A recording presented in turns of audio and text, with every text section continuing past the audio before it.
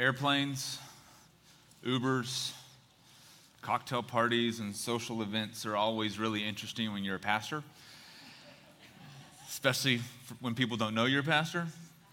And so it's always kind of fun for me. Fun's a loose word, but it's always interesting for me. Let me use the word interesting. It's always interesting for me when I am in conversation with somebody that doesn't know what I do for a living, and they say, "What do you do for a living?" And then I tell them what I do for a living, and then I get to watch their facial expressions kind of respond and react based on their understanding or their experience with people who are pastors or who have been pastors. It's always kind of amusing. And you can always kind of lump people into two categories. One category is like, "Oh yeah, I go to church and that's awesome. Like, go, same team, high five, that kind of thing." And then there are people who either they used to go to church or they've never really gone to church, or they kind of have some resistance to the church because of their experience or their observations or what they've seen said about people who go to church. And so either we jump into deep conversation. Okay, so I've been meaning to ask a pastor, and we just go straight into like the deep end, and they share stuff that they would never share with anybody but their therapist. And so then, we have this really strange but, incredibly intimate conversation on an airplane. Or that's the end of the conversation. I'm like, "I'm a pastor." They're like, "Oh, okay." And then they're just quiet. They find a book, or they, read the stuff in the seat back in front of them, or they turn the volume up if they're in the Uber. It doesn't matter where we are. But it's always kind of one of these two kind of extremes as I get to tell people that I'm a pastor.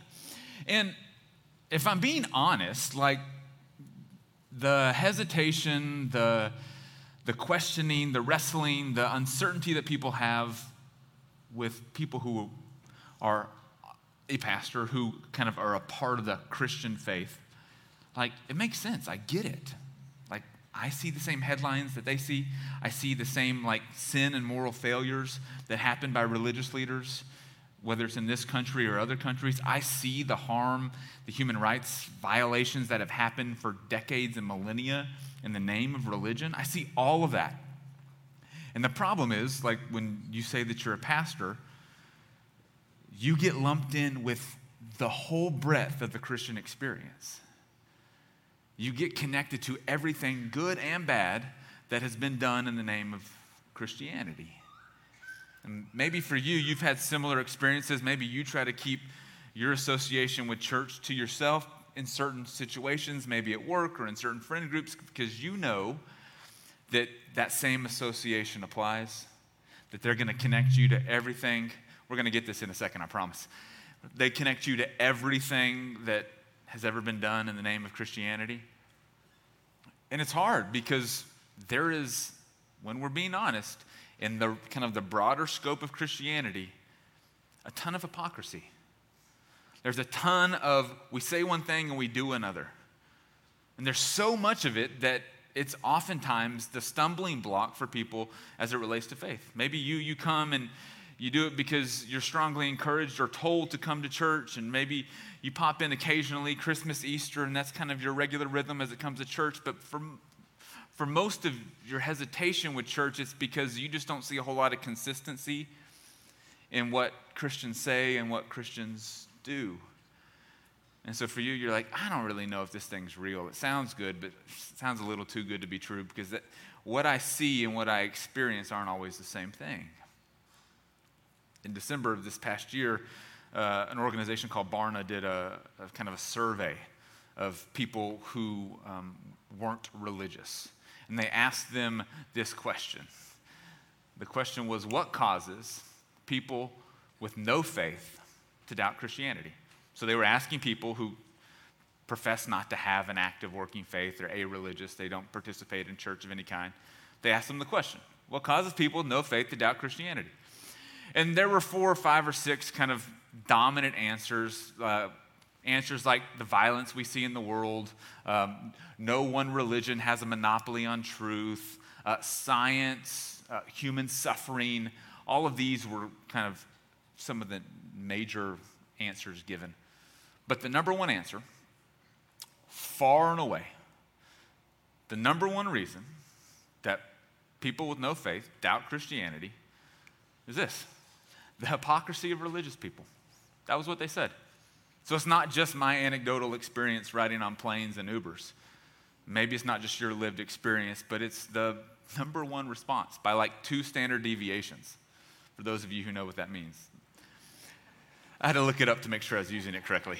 It's just so for the rest of you who are like, I don't know what that means. I didn't either until about an hour and a half ago. But that's what they said. This was their answer, the hypocrisy of religious people. The way that Christians claim one thing and then do something totally different.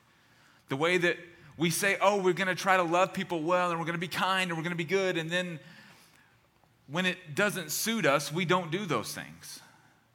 We do whatever works best for us, and we operate in our own self-interest. And so the gap between what we profess and what we live is the reason, the number one reason, that people who don't practice religion are hesitant to do so. In fact, more than a decade ago, this Catholic father, Brennan Manning, said this. He said, the greatest single cause of atheism in the world today is Christians who acknowledge Jesus with their lips, walk out the door, and deny him by their lifestyle. And if you were at our men's breakfast beginning of this month, we talked about this as well. The greatest single cause of atheism in the world today is Christians who acknowledge Jesus with their lips, walk out the door, and deny him with their lifestyle. And he goes on to end it this way. He says, this is what an unbelieving world simply finds unbelievable. And I totally agree. It is the hardest part to reconcile. The difference between what we say and what we do. And in fact, so much of what gets named as Christianity often feels anything but. Christianity is a blanket term that we see used, particularly in the media, and now as it relates to politics. And then you examine the actions and the evidence done in the hands of that same label, Christian. And I find a hard time reconciling it with what Scripture teaches. What do we do with that? What are we as people who are aspiring to be Christian, who are aspiring to live this Christian life, what are we supposed to do with this huge chasm between the way that we're called to live and the way that we actually live?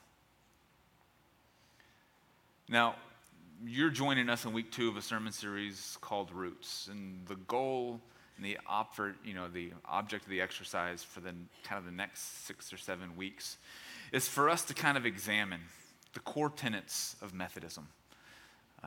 We're going to interchange the word Methodism and Wesleyanism, because Methodism was started by John Wesley, and so these words we're going to use interchangeably just so you can track with us the whole time as I jump back and forth between terminology. But really, we're trying to rediscover what is the essence of our particular category of faith. You can kind of line up Christianity across a whole spectrum of belief, and we fall somewhere on that spectrum. And so understanding where we fall and why we fall where we fall is important, because I believe that at its core, at its essence, there is a vibrancy and a vitality and a power to what we as Methodists profess to believe. The tenets that we were handed down by John Wesley that make us unique and distinct from other forms and expressions of Christianity. And I think if we can rediscover that and recapture it, we can avoid this whole hypocritical mode of operating in the world. That when people look at us, we're not the reasons that they object to being Christian. I shared this last week. This is what John Wesley said towards the end of his life about Methodism. This was not Methodism was not an attempt to start a new religion, to start a denomination. John Wesley was an Anglican priest who kind of evaluated the current state of the Church of England and said, we are just going through the motions. We have lost all of our efficacy and our power and our vitality. He would have used the term hypocritical to describe what he was experiencing by the leaders of the Church of England. They were going through the motions. They had all the dress and all the fancy rituals and all the things, but they weren't caring for the poor. They weren't ministering to the needy. They weren't extending and welcoming those who looked different than themselves. He says, listen, we're We've missed the point. We've lost the plot. And so as he tried to renew and redirect the Church of England back towards the tenets and the centrality of its faith, it ended up just breaking away and becoming its own thing because of the inability to hold those two pieces together. And so for the last couple hundred years, the Methodist movement has been trying to hold to its center. And I fear that if we don't remind ourselves of what that center is, we won't be able to hold to it either. And so this is what John Wesley said about Methodism. He said, "I'm not afraid that the people, called Methodists, should ever cease to exist either in Europe or America. But I am afraid lest they should only exist as a dead sect, having the form of religion without the power." And I think in that last phrase, the form of religion without power, is what John Wesley saw in the Church of England. And it is what those people who aren't religious see in the hypocrisy of the Christian church. It's the form of religion, but no power, no honesty, no integrity. He goes on to say this. He says, "I don't want this to happen, but it's probably going to happen unless," and this undoubtedly will be the case, unless the people called Methodists hold fast both the doctrine, spirit, and discipline with which they first set out. This is the goal of the whole series. What is the doctrine, spirit, and discipline to which they first set out that we have to hold fast to? Otherwise, we end up, just like everybody else, with the form of religion without the power. And so today we are going to deep dive into the central doctrinal belief statement of the Methodist movement. This is, if you had to boil Methodism and its distinctiveness in what it believes and what it tries to practice, at least originally, down to its very essence, it would be this. It's the doctrine of entire sanctification or Christian perfection. And if some of you are like, this sounds like seminary. That does sound just like seminary. My hope will be that this will be far more engaging and entertaining than my seminary experience was for you all this morning. Some big words, but we're going to unpack them together. The doctrine, kind of the belief around, the understanding, the idea of entire sanctification or Christian perfection. Those two phrases can be used interchangeably. Now, where does this idea come from? John Wesley would say that it comes from Scripture. And he would cite a passage in the Gospel of Matthew where Jesus is teaching on what it looks like to live in the kingdom of God. Now, a reminder, the kingdom of God is not this future place, or it's not limited to this future place, but it is the ever-present reality of God's reign and rule here in this world. And the people who live in alignment with and in obedience to God's reign and rule live in a certain way. And living in that certain way has an effect on their hearts and on their lives, on their thoughts, their words, their actions, their values, their priorities. It starts to kind of put the human heart and life under construction. This is what Jesus would say in the Sermon on the Mount. And he talks about the shift and the transformation that happens in the human heart when you begin to live according to the kingdom of God. And then at the very end of his teaching on this transformation of the heart, he ends with these words. And this is Jesus speaking. He says, "You have heard that it was said, 'Love your neighbor and hate your enemy.' But I tell you, love your enemy and pray for those who persecute you, that you may be children of your Father in heaven." This idea, children of your Father in heaven, is just another way to say those of you who want to live in the kingdom of God, who want to participate in what God is doing in the world, who want to align themselves with God's way. If you want to do that, love your enemy and pray for those who persecute you. And he goes on to say, if you love those who love you, what reward will you get? Are not even the tax collectors doing that? Now, in place of tax collector, you can use any category of people who are those people for you.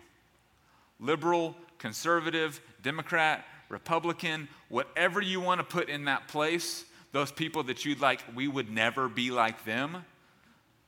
Or if I got stuck next to them on an airplane, that would be the worst thing ever.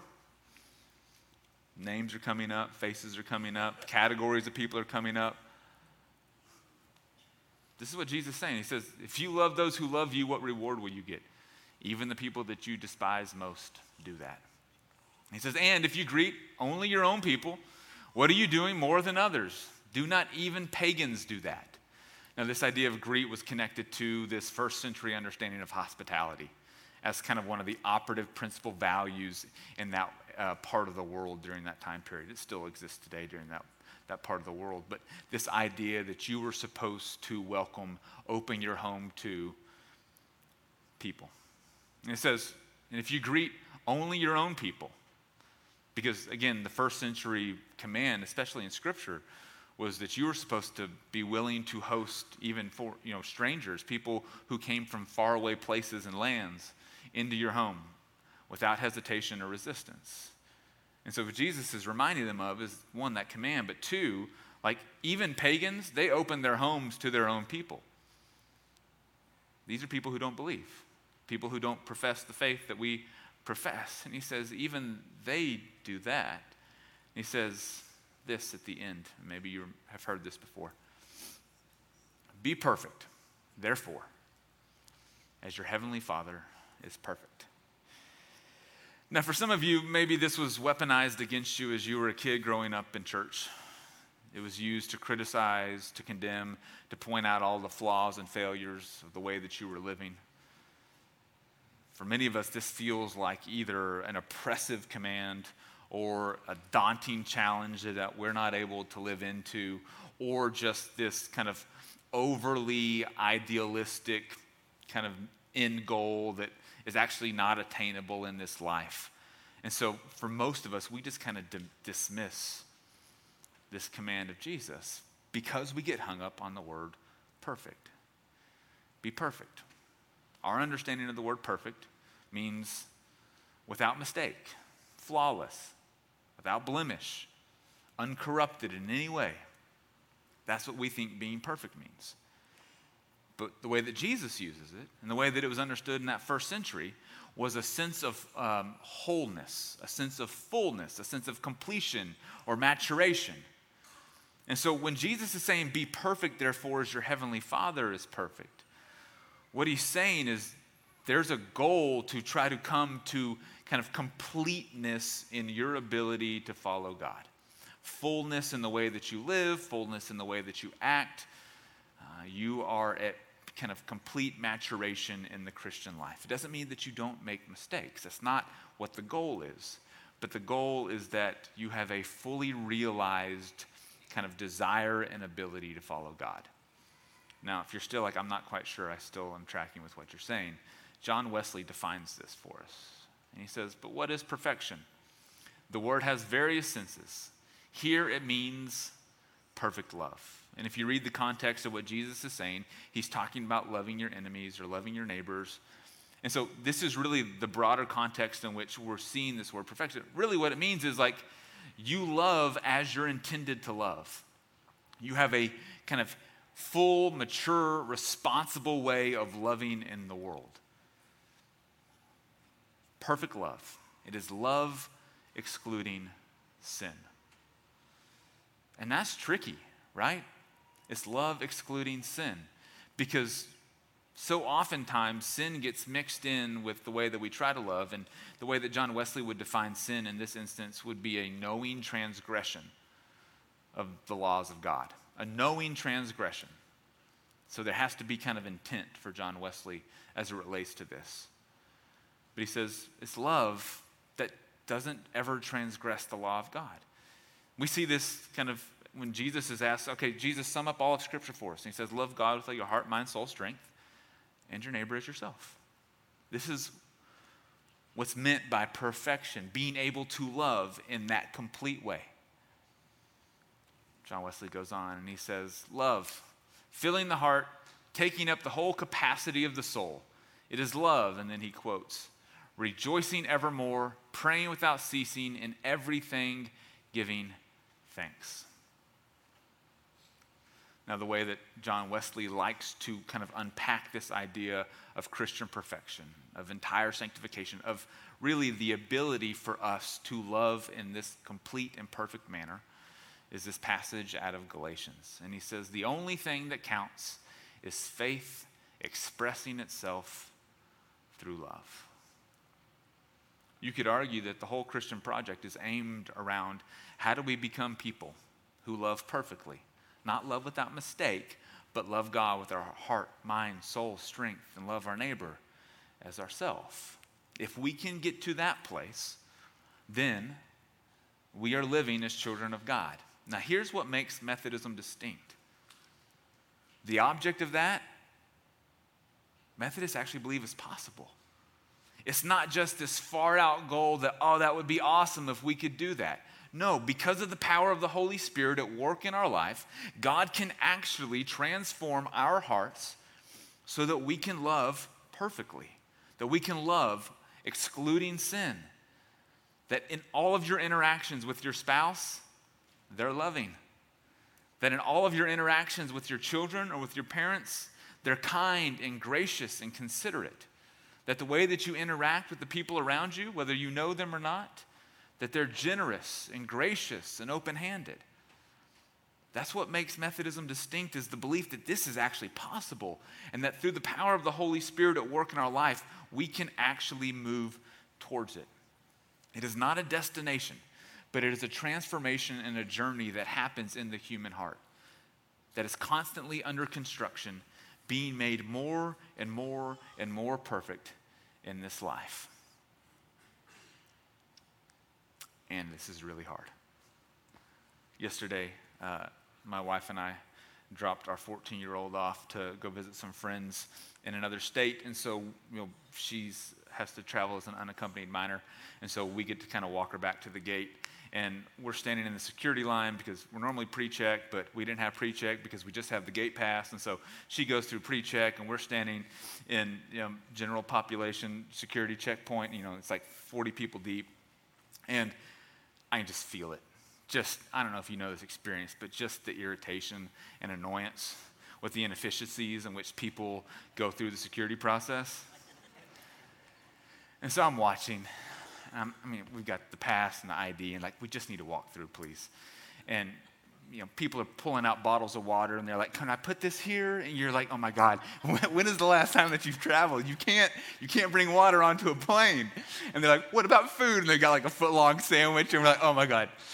And so you just watch as everybody finds a new way to just delay the process. And what you should know about me is efficiency is one of my probably top 3 love languages. And so this is like nails on a chalkboard for me. I'm just watching as people are making their way through security, and one person's got one shoe on and one shoe off, and they got to go back through the gate. You're like, I just feel all the annoyance and the judgment and the resentment and the frustration building up inside of me. And so I look to my wife and I say, what does this say about me that I'm a pastor and this is how I feel about all these people? She thinks about it for a second. She smiles and she looks up. She says, nothing good.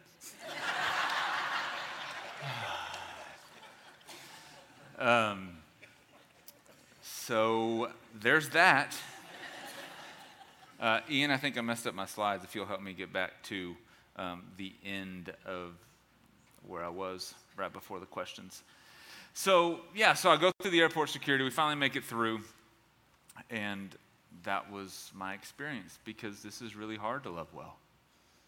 Clearly, I have not achieved entire sanctification or Christian perfection. I am on my way, just like the rest of you. Because it's hard to love people who do things that annoy us and frustrate us, or don't do things the way that we would want them to do things, or seem to be working in direct opposition to our wishes or our needs or our expressed desires. But this is where the rubber meets the road for us. This is where the essence of our Christian identity comes into play. Because if you go back to the objections that people have to Christianity and the hypocrisy that they see, whatever the specificity of hypocrisy that they see in the Christian life and faith, wouldn't it all be resolved if Christians just loved well. Every single bit of it. All of the moral failures, all of the oppression and abuse, all of the violence and death for the last 2,000 years done in the name of God and religion. If Christians just did this one thing, love God and love others well, if we just got that right, all of that objection, all of the gap between what we say and what we do would disappear. And this is why for Wesley, this is the essence of what it means to be a follower of Jesus. To live in such a way that your heart is continually under construction, being transformed so that you can love more perfectly, both God and neighbor. And so for Wesley, not only was this essential to what it meant to live the Christian life, but he needed to make sure that there were some mechanisms that allowed and facilitated this process to happen in people's lives. It's not just enough to teach people about this, to name it, to say, go give it your best shot. He wanted to build some type of infrastructure that would help ensure that people would move towards greater holiness and sanctification and maturity in the way that they loved each other. And so he created these things, we would call them groups. He used the word band. But what they were is they were groups of 3 to 5 people of the same gender and of the same season and stage of life. So married with kids in the home would meet, those men would meet, those women would meet, single women, single men, they would meet, adults with children out of the home, they would meet. 3 to 5 people, they would meet weekly. Attendance was mandatory. And it was viewed as like the essence of the Methodist movement, these Methodist bands, these groups. And they would ask themselves questions that would hold each other accountable. And there was a whole list of questions that they would go through during the course of their time together, but every week they would always ask these 4 questions. Every week, always ask these 4, and then they would add on additional questions. And so in the remaining time, I just want to look at these 4 questions and pose kind of the thought experiment of what would it look like if we asked ourselves these questions? What if we asked each other these questions? Here's the first one. What known sins have you committed since our last meeting? Now, imagine the accountability both to others and to yourself if you answered honestly every single week that you gathered. Could you imagine the way that you'd hold yourself to a higher standard, knowing that on Thursday night at 7 p.m. you had to show up and say, well, this week I judged 75 people at the DFW airport and then 30 more on the drive home. If you had to give an honest account of the way that you failed to love well, the ways that you knowingly violated God's laws, what known sins have you committed since our last meeting? Question number 2, what temptations have you met with? Maybe not ways that you've given into sin, but ways that you've experienced the temptation or the desire to want to. What are the ways that you've been tempted? For most of us, it probably starts with a phone in some way, shape, or form. What would it look like to begin to name those things? To name those places that we continually put ourselves into, the patterns that we continually engage in, knowing that they lead us astray, but we'd have to name them out loud to people as they look into our eyeballs. Question 3, how were you delivered? In those instances where you did not give in to temptation, what stopped you? What was the way that God was at work in your life through the power of the Holy Spirit? What kept you on course? And then lastly, what have you thought, said, or done of which you doubt whether it be sin or not? This is one of those I'm not sure if this is wrong or not, so let me check this out. This is kind of the version of the question I asked my wife at the airport. What does this say about me? Not good. What have you thought, said, or done which you doubt whether it be sin or not? Every week you had to give a full account of those answers. And every week you heard others share theirs. And then you encouraged each other. You kind of prodded and spurred one another on. You held each other accountable. You reminded each other of the work that God was trying to do in your life. As painful as this would be to start for us, as invasive as this would feel, I guarantee it would transform our lives. If you had to give an account of these things every single week. Now, in the fall, we're going to try this with some of the men at the men's breakfast. And there'll be ways that we open this up to women too. It's not just a male thing. But in the meantime, what would it look like if this was your daily prayer process, your daily kind of appointment with God to check in about these things? Maybe you write it down in a journal. Maybe you share this with your spouse or a close friend. Maybe you just say it to yourself. But what would it look like to begin to name this stuff? Because here's what I know would happen. We would grow in maturation. We would grow in holiness of heart and life. We would grow in Christian perfection. And we would be made more and more sanctified. Because it holds us accountable to love well. To really own what it is that we say that we profess, not just to kind of show up for an hour on Sunday morning and then check the box off and never have to live in any relationship to what we experience here at church. Get to do what we want, say what we want, when we want, how we want. If we held ourselves accountable to a higher standard, not only would it transform our lives, but think about all the lives of the people who we don't realize are paying attention to our lives. All of the people who are watching how us Christians live, who have objections because of the hypocrisy that they see, because of the gap between what we say and what we do. Now, I'm not responsible for all of Christianity, thank God. I'm not even responsible for Christianity in Dallas or even in this neighborhood. But I do get to talk to you. And so what would this look like if we begin to live this differently? What difference could we make? What difference could you make in your homes? What difference could you make in your friendships and in your places of employment if we begin to live a more perfect kind of love? That's what we're called to. Be perfect. Therefore, as your heavenly Father is perfect. And ultimately, I think that's enough. So let me pray for our time, that God would begin to make it so in our lives. Will you join me? Heavenly Father,